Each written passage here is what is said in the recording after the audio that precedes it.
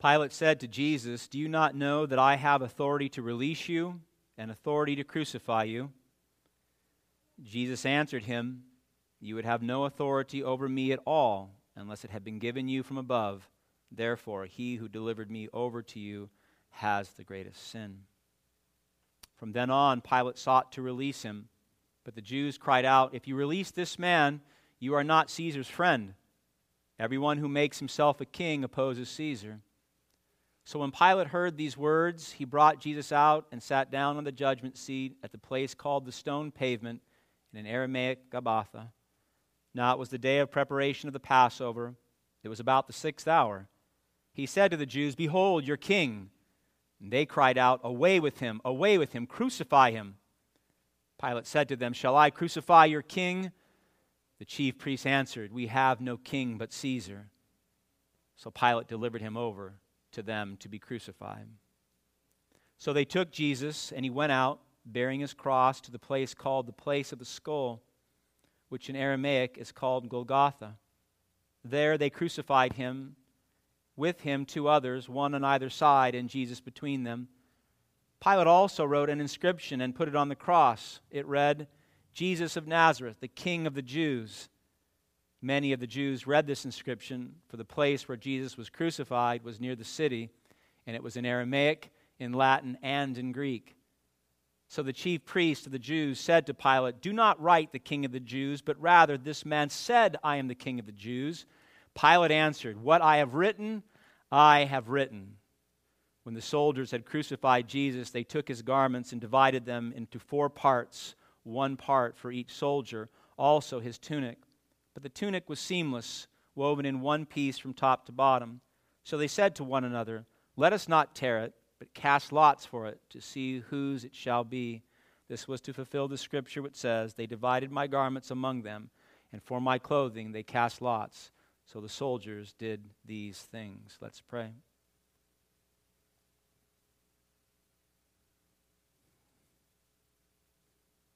Heavenly Father, we should shudder to even hear these words being read. This pinnacle of human history, when your Son gave his life and was forsaken by you to redeem sinners like us. I pray, Father, that you would give us the clarity that you desire us to have in seeing the great work that your Son accomplished, the work that you ordained before the foundations of the world, that you might bring yourself honor and glory, much honor and much glory, through the redemption of many, many souls. I ask, Father, for the right weight and the right joy to fill us this morning as we contemplate this darkest and most brilliant of days, as we see more clearly what in fact Christ did do for us and the result that ought to have on our hearts and minds. We're asking, Lord, that you would transform us, that you would make us into a holy people, that we would become the very saints that you desire us to be, for your own glory, for Christ's name's sake, for the Holy Spirit that dwells in us. We pray that you would make us that most glorious people, radiating glory back to you and rejoicing daily in the Son. We ask, Lord, that you would bless us this morning with your presence in Christ's holy name. Amen. You may be seated. Good morning. If you have a Bible, please open up to the Gospel of John, chapter 19.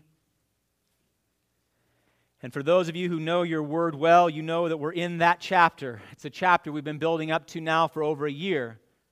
This is the pinnacle, this is the high point of the redemptive story. This is the death or the crucifixion. We'll see the death next week, the crucifixion of Jesus Christ. And it's a shame, if you've been in the church a while, sometimes the reading of these passages, especially if you're an Easter, Christmas kind of Christian, you say, well, I hear this passage all the time. I pray it does not lose its weight. Not a single word in the Bible should be read with anything but utter awe and fear and joy, knowing that it is God who is speaking to us. The older I get, the less cooperative my eyes are with me, especially on close up. Everything gets fuzzy. That's why I have to wear these spectacles.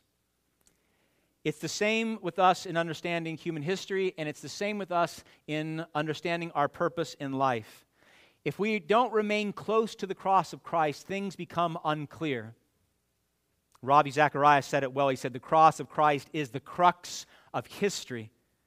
And then he said, without the cross, history cannot be defined or corrected. We cannot understand human history, particularly God's creation and the fall.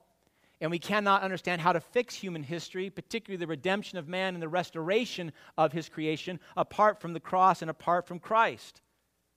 And so we've come to that point of great clarity.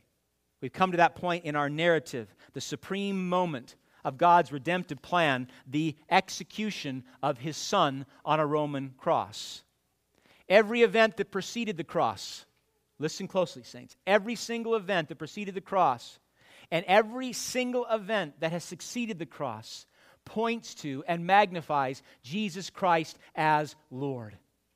Everything up to it and everything since until his coming again magnifies, glorifies, and points to Jesus Christ.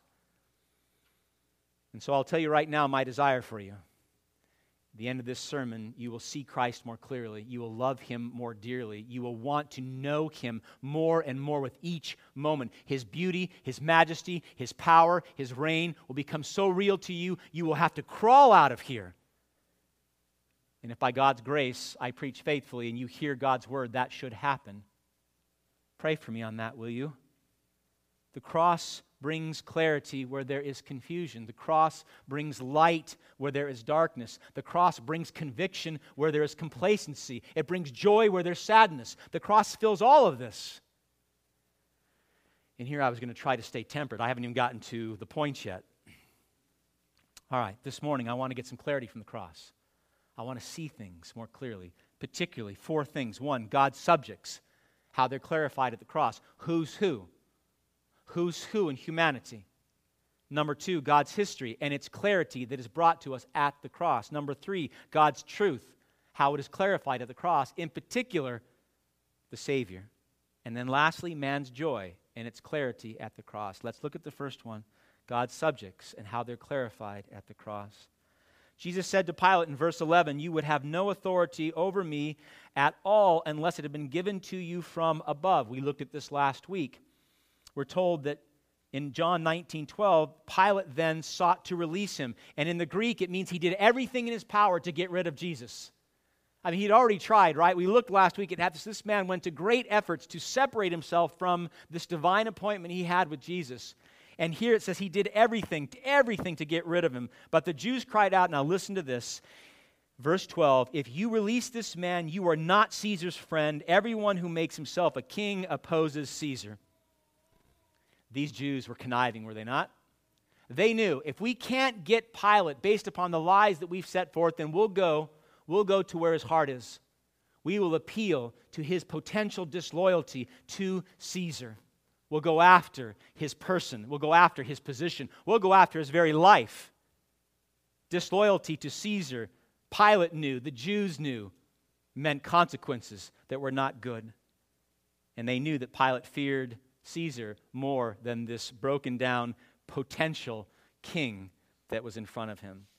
Emperor Tiberius Caesar, was known for being a highly suspicious emperor, and he was known for taking those who served him, if they were not loyal to him, and either banishing them or putting them to death. Look at verse 13.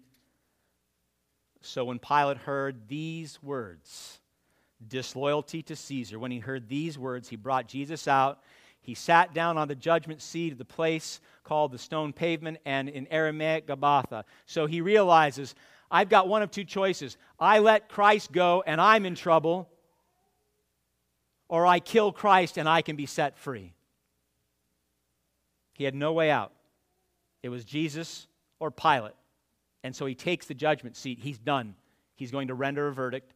He's going to sentence Jesus to be crucified. Notice he does not sentence him based upon a charge. He does not say he's guilty. He only exercises the sentence itself. Look at verse 14.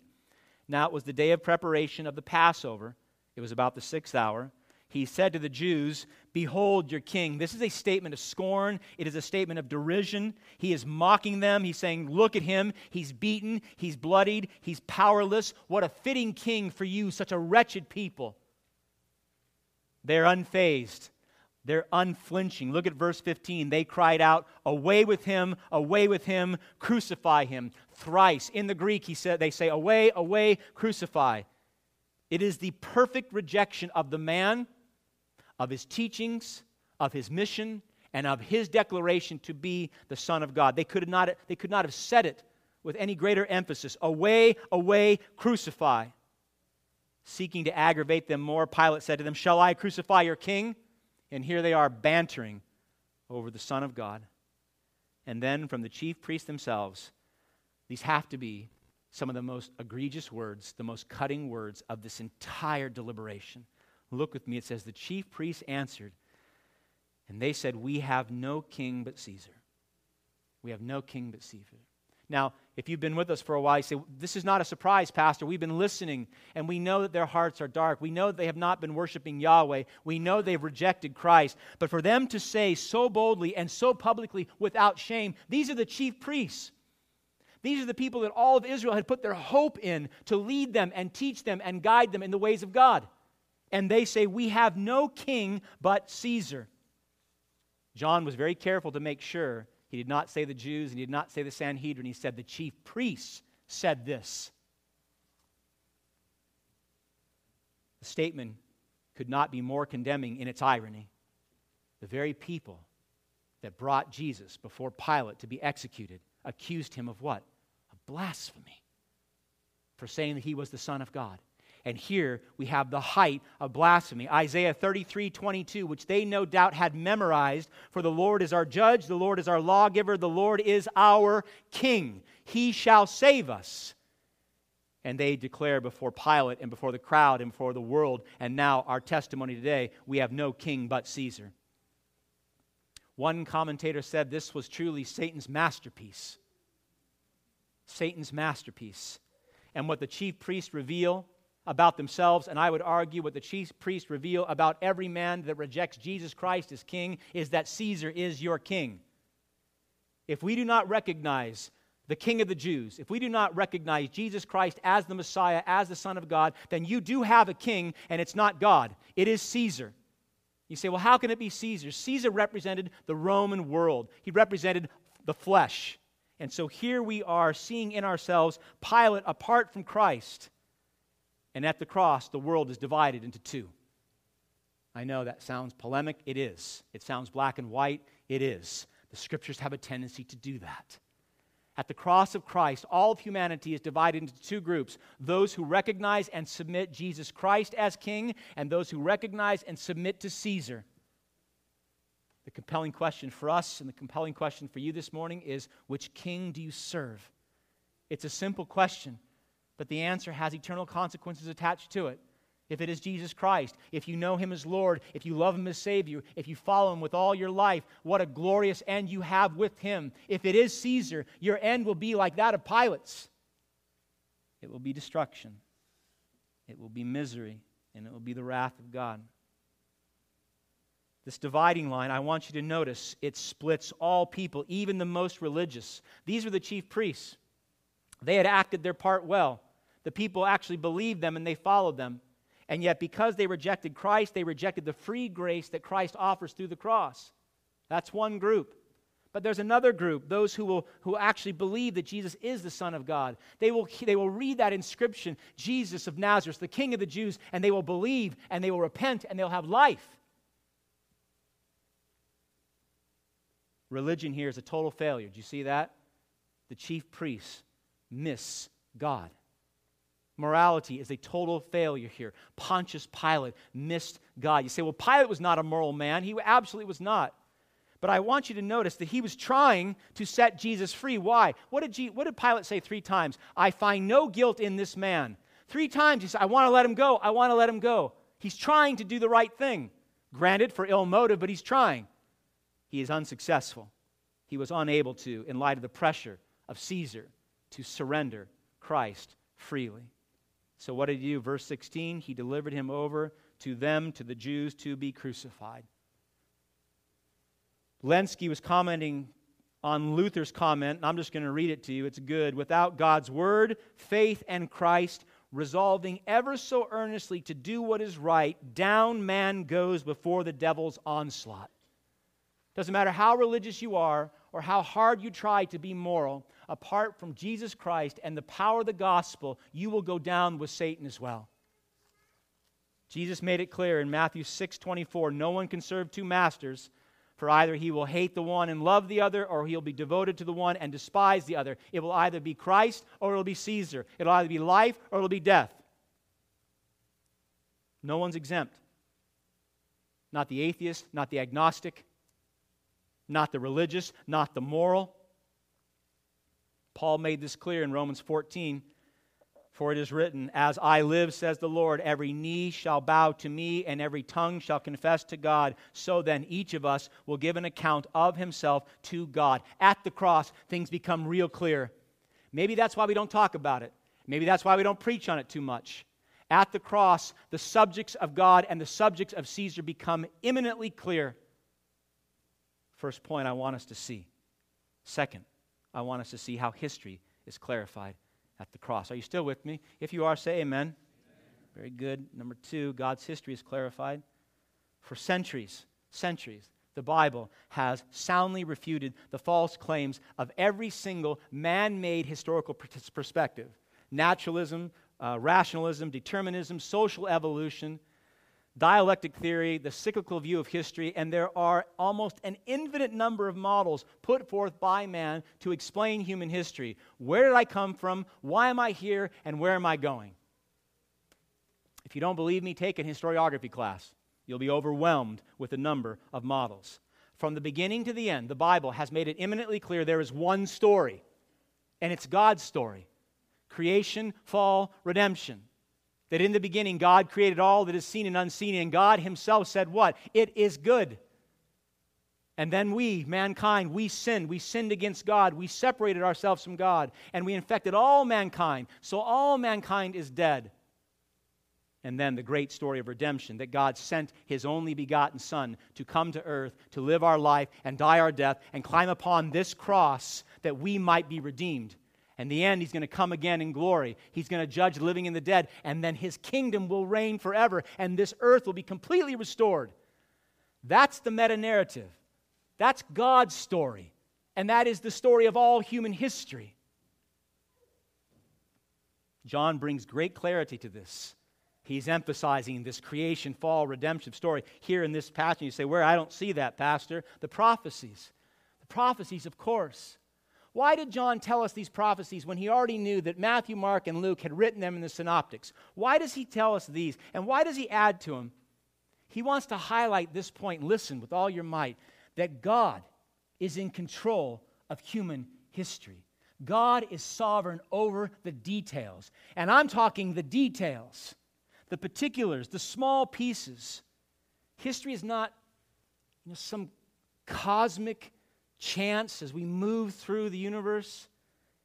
It's not purposeless. It's not an accident. It's not some endless cycle of repetitious events from generation to generation.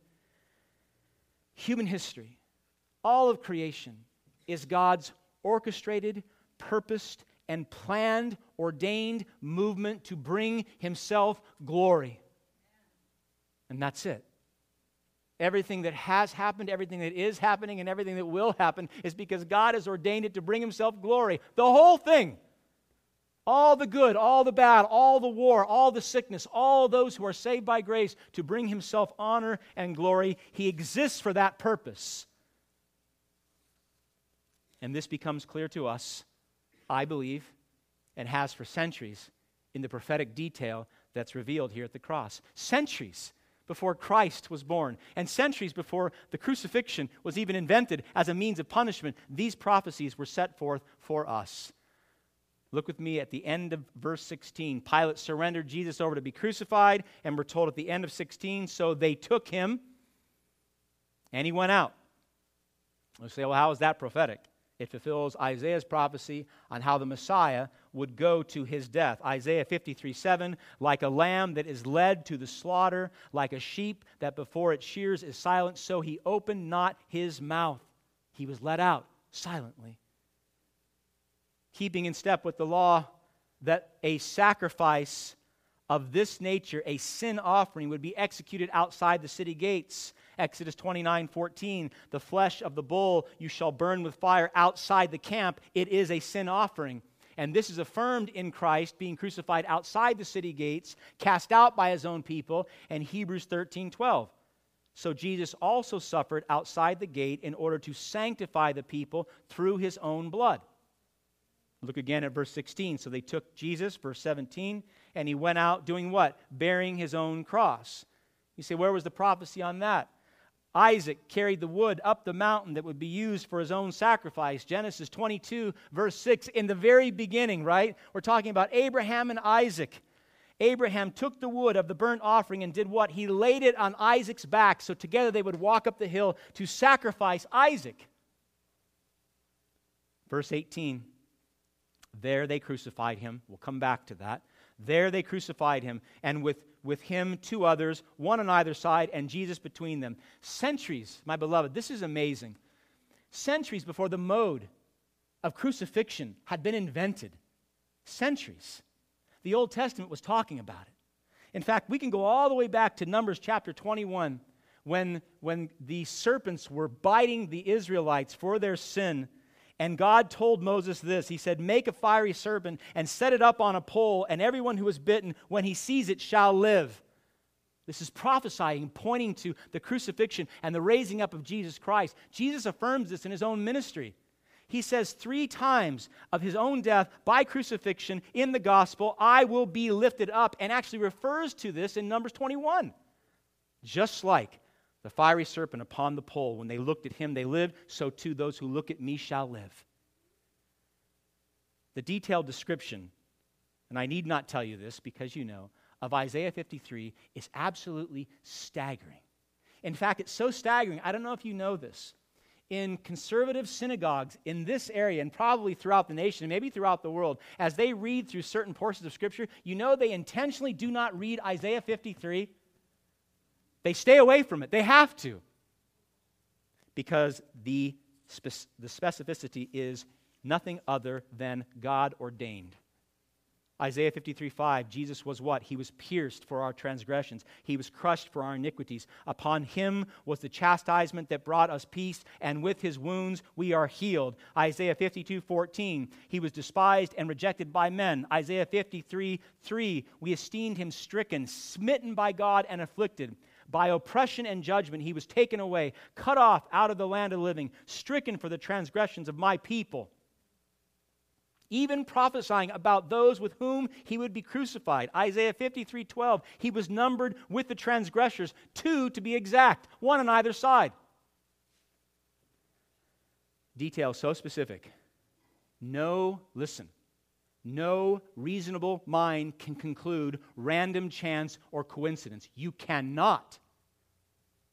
Even down to the Lord's clothing and what they did with it after he died. Look again with me at John 19, verse 23. You want to talk about details? God gives you details. When the soldiers had crucified Jesus, they took his garments and divided them into 4 parts, 1 part for each soldier. Likely, his robe, his girdle, his sandals, and his head covering. Likely, those are the 4 equal parts. And now they have the tunic. His tunic also, that's the outer garment, but the tunic was seamless, woven in one piece from top to bottom. So they said to one another, let us not tear it, but cast lots for it to see whose it shall be. This was to fulfill the scripture which says, this is from Psalm 22:18, they divided my garments among them, and for my clothing they cast lots. So the soldiers did these things. David, 1,000 years before the crucifixion and the distribution of our Lord's clothes on the cross, 1,000 years, writes a psalm talking about how his clothes would be divided amongst the soldiers and they would actually gamble over it. This is just a sampling, my beloved. There are over 300 prophecies, specific prophecies, pertaining to the life, death, and resurrection of the Son of God. The evidence is overwhelming. It is abundant. And the teaching for us is to know that God is sovereign. This is His narrative. The creation, fall, redemption story permeates all of Scripture, and it permeates all of human history if we have eyes to see. We don't see it because we don't want to see it. It is revealed from the very beginning that God would come in the form of a man as a suffering servant and climb upon that cross for us, that He would do this incredible work. This is the grand narrative. It is not man's story. All the theories that try to understand human history and where we've come from and why we're here and where we're going, they all fail because they all start with man. This is God's story. And we're brought into that story, but it's His story. And the leading actor or actors or actresses, it's not mankind, it's Jesus Christ. He's the lead. He wins the Emmy. He gets the Oscar. The apostle wants us to see that all that was taking place, none of these events surrounding the cross, not His arrest, not the trial, not the beatings, not the mocking, not the dialogue with Pilate, not the fact that the chief priest said, that Caesar's our king, none of these things were happening by chance. This was all ordained and all planned perfectly in great detail by God. It's His story.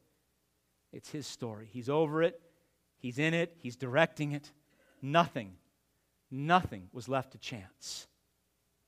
And you say, well, how is that possible? God, therefore, must be what? He must be all-knowing. He is. He must be all-powerful. He is. He also must be omnipresent in every place at all times. Otherwise, He wouldn't know what's going on over there. He is. And this is the God whom we serve. And this is the God who sent Christ, that we might glorify Him now and forever.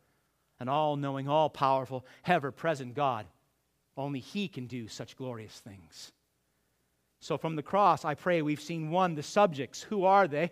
Number 2, God's history, the direction of it by God. Number 3, truth is declared at the cross. The Savior is made known. Look with me again at verse 19. Such incredible verses. Verse 19, Pilate also wrote an inscription and put it on the cross. It read, Jesus of Nazareth, the King of the Jews. Many of the Jews read this inscription, for the place where Jesus was crucified was near the city, and it was written in Aramaic, in Latin, and in Greek. Now, crucifixions, we talked about this last Sunday. These were particularly horrific means of putting someone to death. And the Romans, and they were savvy, they would put the people that were crucified near a major intersection or on a major thoroughfare so that lots of people would walk by. And it was very common for the governor or the prefect to put a sign around the neck of the victim or upon the cross saying what the crime was. So that everybody who walked by thought, well, I'm not going to commit that crime because if I do, that's what's going to happen to me. It was a great deterrent for criminal activity. Pilate puts a sign up, but it doesn't state a crime. Why? What crime would he put? Pilate said, I find no guilt in him. There was no crime to put upon the cross. So what does Pilate do? Pilate says, all right, I'll get the last word in. One more shot, one more jab at these Jews. I'll get them. And he puts a sign that says, Jesus of Nazareth, the King of the Jews. This was the false accusation the Jews made against Christ when they brought him originally. They said he's an insurrector, he's not paying his taxes, and, oh, by the way, he says he's a king, which was, of course, a lie. He puts his alleged identity, Jesus of Nazareth, the King of the Jews. His intention is to humiliate the Jews. The inscription was written in all 3 major communicative languages, Aramaic, Latin, and the Greek. Therefore, Jew and Gentile reading it could see it. Maximum humiliation in Pilate's mind, and we know maximum communication, maximum revelation in the mind of God. So who could know this? All mankind. This Jesus of Nazareth, the King of the Jews. It says in verse 20, many of the Jews read this inscription, and then in verse 21, the chief priest of the Jews said to Pilate, do not write the King of the Jews. They're infuriated, right? But rather, this man said, I am the King of the Jews. And Pilate answered, what I have written, I have written. The King of the Jews was a messianic phrase. It did not just mean this local king of Judea. It meant the Savior of the world. It meant the one that the prophecies had all pointed to. And so the chief priests, they're like, this is bad. This is the exact opposite of what they would have wanted. I mean, here's this man bloodied and beaten, hanging upon a cross, and this is their great Messiah. So they go to Pilate and they say, don't put that, put that he said, even though he had not. Let's just perpetuate the lie. Pilate, probably reveling in their misery, said emphatically, what I have written, I have written. And he's saying, listen, you may have pushed me into this, killing this innocent man, but I'm going to have the last word. This is extraordinary, my beloved. I want you to catch this. God uses the lies sown by the chief priests and the pride of Pontius Pilate to punctuate this most horrific historical event with a most magnificent truth claim. In writing, on the cross, Jesus of Nazareth, the King of the Jews. Not some earthly king who ruled over a little patch of land in the Middle East 2,000 years ago. The Savior of the world. Pilate put that up there. The King of the Jews. The long-awaited Messiah for Jew and for Gentile, for all generations. Our Lord, if you remember, He entered the world with such a declaration. You should all know this. For those of you who have attended many a Christmas service, the Magi, when they visited Him from the east, they came after Jesus was born in Bethlehem in Judea. This is from Matthew 2. During the time of King Herod, Magi from the east came to Jerusalem and they asked, where is the one who has been born, the King of the Jews? We saw his star when it rose and we've come to what? To worship Him. During His triumphant entry, we saw this in John chapter 12. When our Lord entered Jerusalem in His final week of life, the people cried out what? Hosanna! Blessed is He who comes in the name of the Lord, even the King of Israel. Help, Hosanna, help, I pray. Save now, I pray. And we looked at this when we studied John 12. Every single Jew, young and old, would have known what this meant. It was sung at every major feast in the morning. It's called the Hallel, Psalms 113 to 118. And they would sing this, Hosanna, blessed is He who comes in the name of the Lord, even the King of Israel. Everyone would have known they're talking about the Messiah. They're not talking about some little king here in the Middle East. They're talking about the Savior of the world. They're talking about the King of the Jews. My beloved, in God's glorious creation, fall, redemption story, knowing this Savior is imperative. The one who has the power to bring God the Father glory in the redemption of your soul is essential for you to know. In fact, we've looked at this several times. John wrote this entire book, John 20:31. These are written so that you what? You may believe that Jesus is the Christ, is the Messiah, is the Son of God, is the King of the Jews, that He is this man, the Son of God, and that by believing you will what? You may have eternal life. And we've looked at that too. That's not just going on forever and ever. That is knowing God and being loved by God. That's having the presence and the joy and the glory of God forever. That's the eternal life you ought to want. All right. This truth is declared by God, and it's declared by God's enemies at the cross. This single, most salient, most important truth, and that's the identity of Jesus the Christ. That He is who He says He was. That He is who the Bible says that He is. This truth is boldly declared, and it is a foreshadowing, my beloved, of friend and foe, with that every knee will bow and every tongue confess that Jesus Christ is Lord. He is King. So at the cross, we see the subjects of God, we see the history of God, we see the truth of God. I want to show you one more and I'll close. I want to show you how man's joy comes into view at the cross. Last point, number 4, man's joy is clarified at the cross. John Stott said, the Christian community is a community of the cross, for it has been brought into being by the cross, and the focus of its worship is the Lamb once slain, now glorified. Now, given your understanding of a crucifixion and the cross that took place here, it's hard to imagine how a community could be cultivated from such a horrific event in human history. It's equally difficult to understand how this could possibly be good for us, or for any man for that matter. I mean, if Jesus was indeed the Son of God, And he came to earth, as he said, he was born and he came to earth to testify to the truth. And our response to him was not worship and adoration and honor and service. Our response to him was what? We didn't believe him. We rejected him. When he got too personal and too close and he started talking about our sin and the need to be saved, what did we do? We made false accusations against him. When he pressed it even further and he started performing all these miracles and signs and he said, believe in the Father because of these things, we said, you know what? We need to get rid of him. And so we did. We made up lies about him and we got the powers that be to go and arrest him. And he was arrested even though he did nothing wrong. And then what? Then he was brought before men who were supposed to love God. Instead, they hated God and they brought false charges against him. And even though they couldn't find anything against him, they knew they wanted him dead. So they took him to this man, Pontius Pilate, and they told Pontius Pilate lies. They put Pilate in such a box that he couldn't get out. And he was humiliated and he was beaten. And then Pilate finally said, all right, execute the man. And he was sentenced to the cross. This is how we treated the Son of God.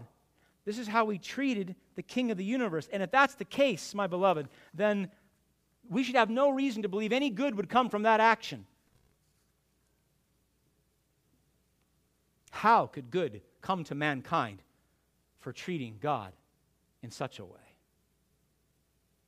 The Apostle John is strangely brief in the recording of the actual event. Look again at verse 18. I hope this caught your eye when you read through it the first time.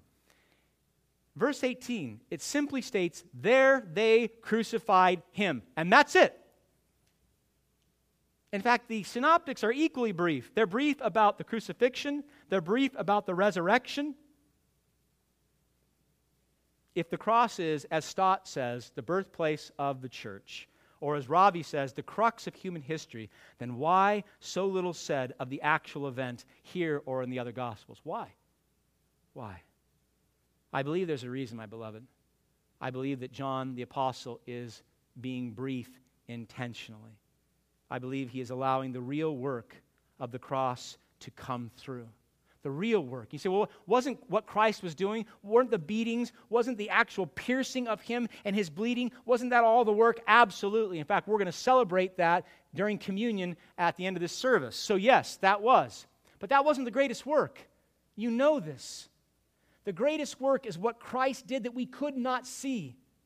The greatest work was the reconciliation of man back to God by Jesus Christ doing what Peter said in 1 Peter 2:24, by Jesus bearing our sins in his body on the cross.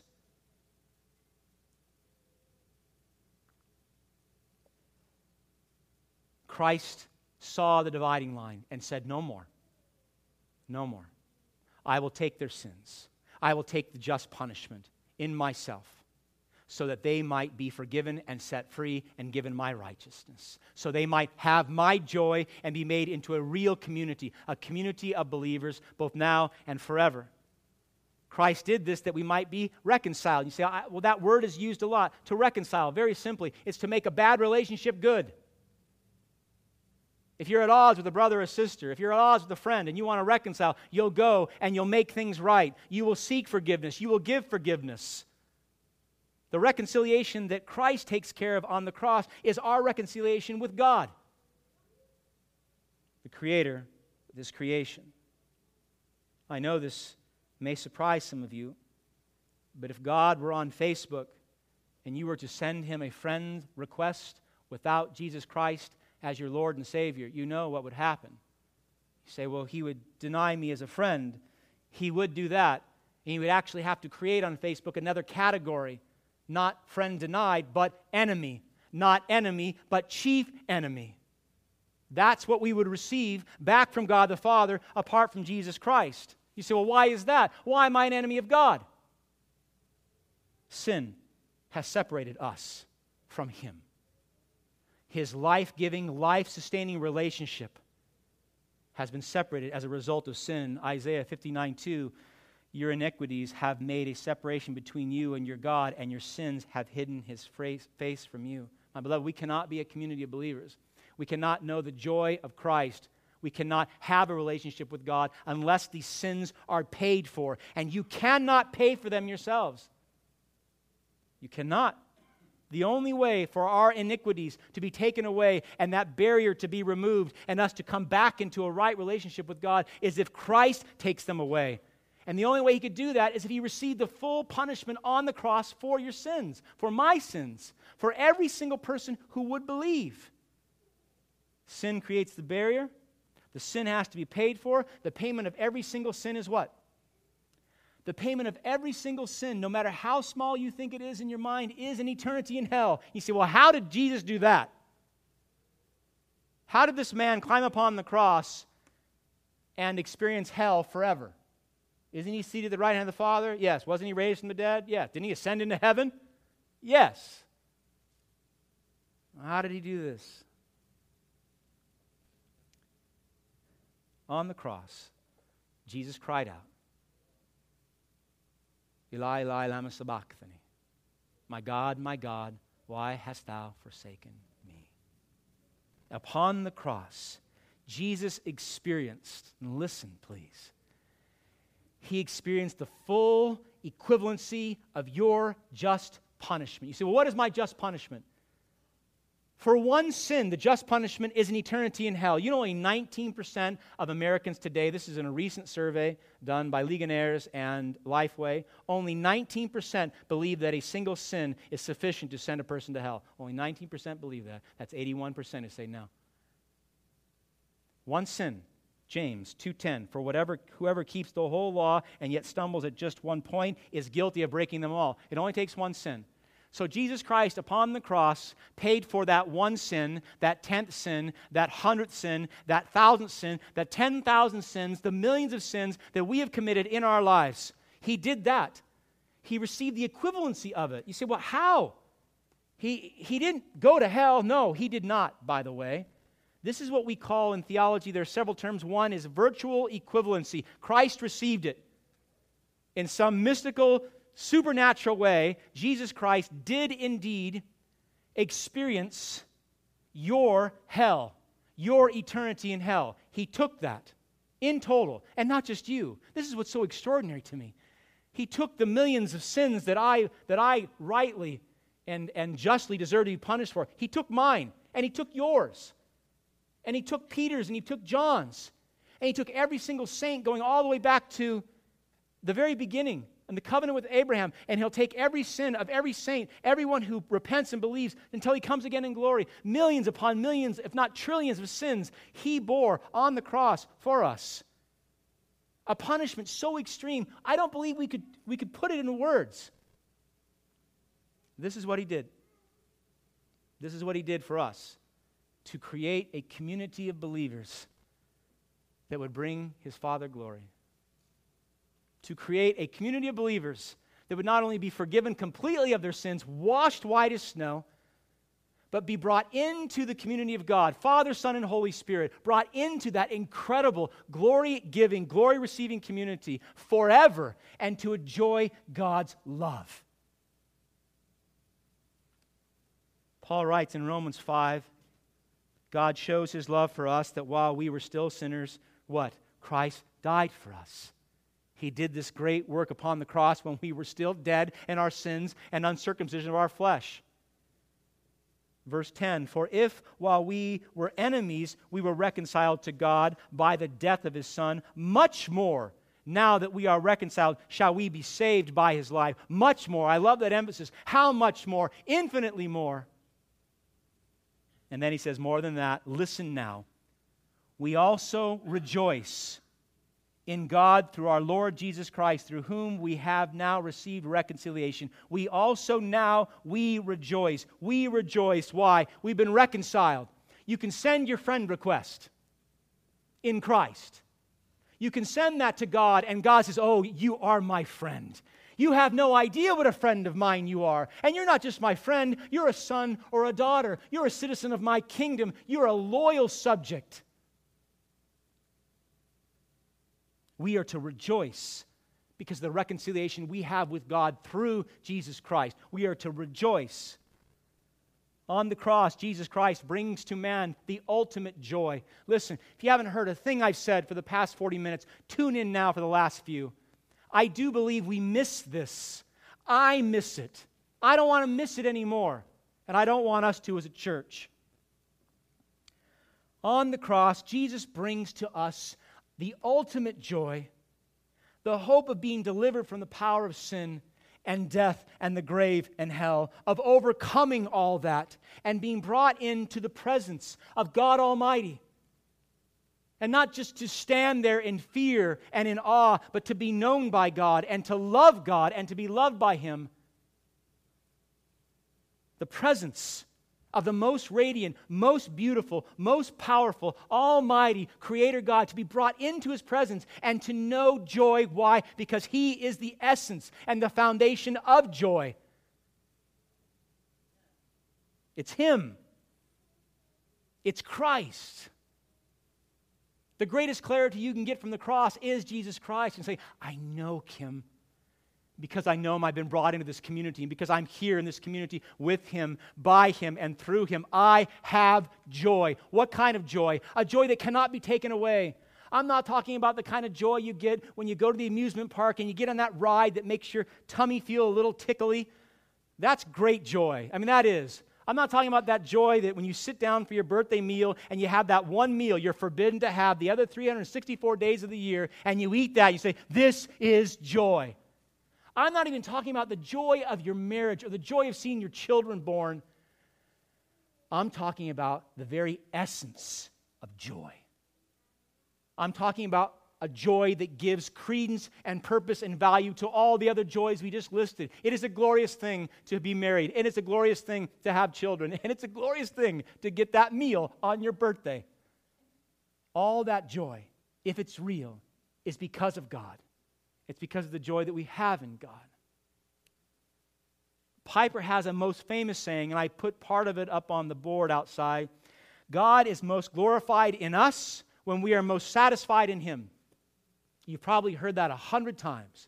God is most glorified in us when we are most satisfied in Him. My beloved, when we look to the cross and we see the great work that Jesus did to honor His Father, to bring joy to His Father, when we see that, when we look to the cross and we see that His people are made known there, when we look to the cross and we see that God's incredible story of creation and fall redemption is revealed there, when we look to the cross and we see that Jesus Christ is the King of the Jews, the Savior of the world, it must, if we believe that and follow, it must bring an overwhelming joy to your life.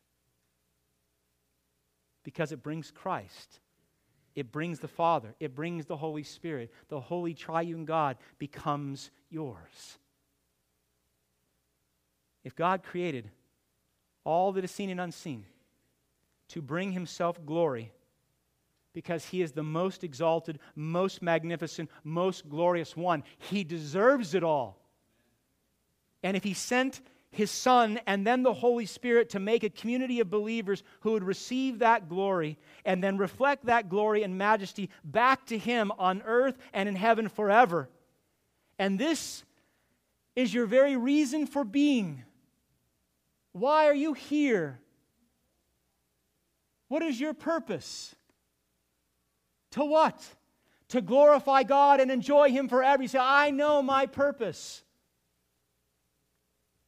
Then ought we not do everything in our power to enjoy God the most?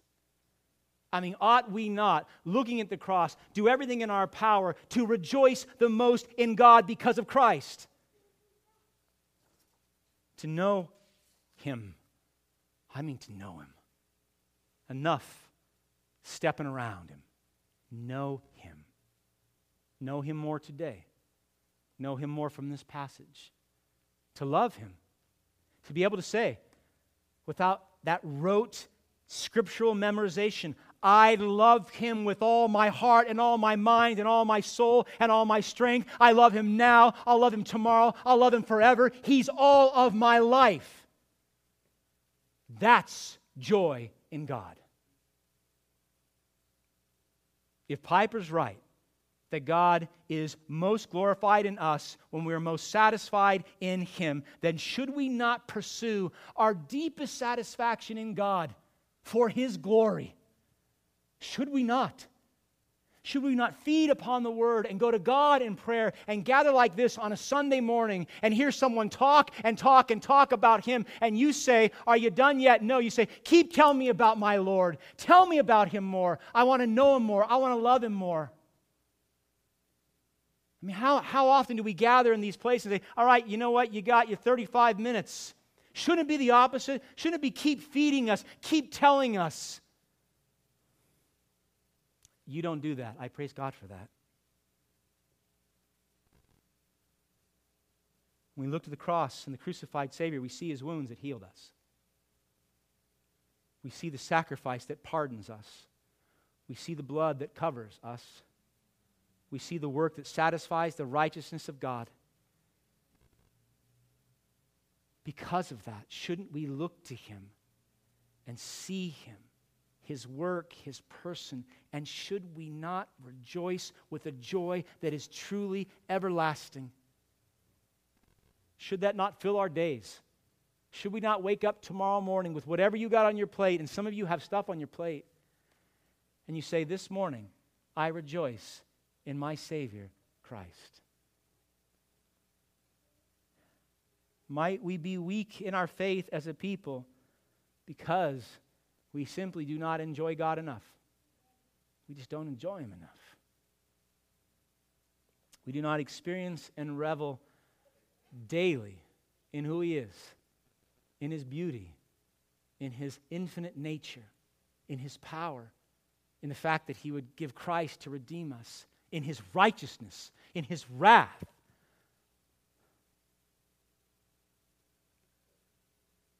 I believe we find greater or equal joy in the creation. And therefore we are, as Paul says in Romans 1, we are fools. We're fools. Or as C.S. Lewis would say, we're playing with mud pies and we can be out on holiday. Paul said we are to rejoice in God through our Lord Jesus Christ, through whom we now have received reconciliation. My beloved, you're not an enemy of God, you're a friend. You have joy. It is Christ.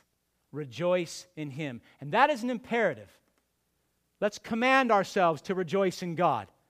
Let's command ourselves to be people who rejoice in God daily.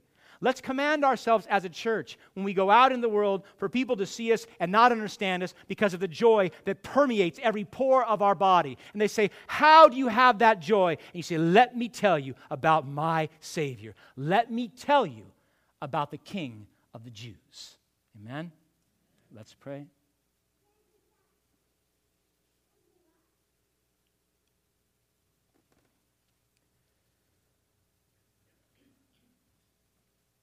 Heavenly Father, I confess that I have failed in this for much of my life,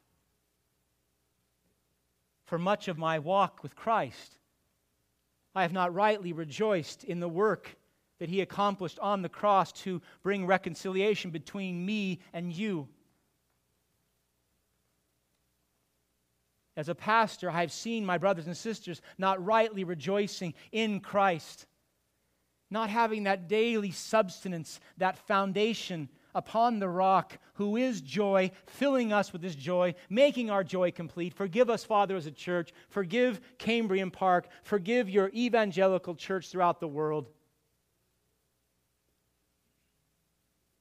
Father, I ask You would do more than that. Don't just forgive us, Lord. Fill us. Fill us with that joy. If we've missed it before this morning, then let us not miss it anymore. Let us gaze upon the cross, the wondrous cross, the old rugged cross. Let us gaze upon it and see our beautiful, crucified, risen Savior. Let us know the sacrifice, and let us rejoice that it was not us. God, do that for us. We ask this, Lord, not selfishly, although we know it will extend many blessings to us. We ask it for Your glory. We ask it that we as a people, as small as we may be, might magnify You so brilliantly in our lives and as a church, as a community, that this place, Cambrian Park, San Jose, will be changed by it. You are so worthy. You are so worthy.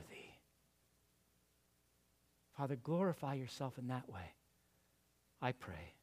In Christ's name, amen.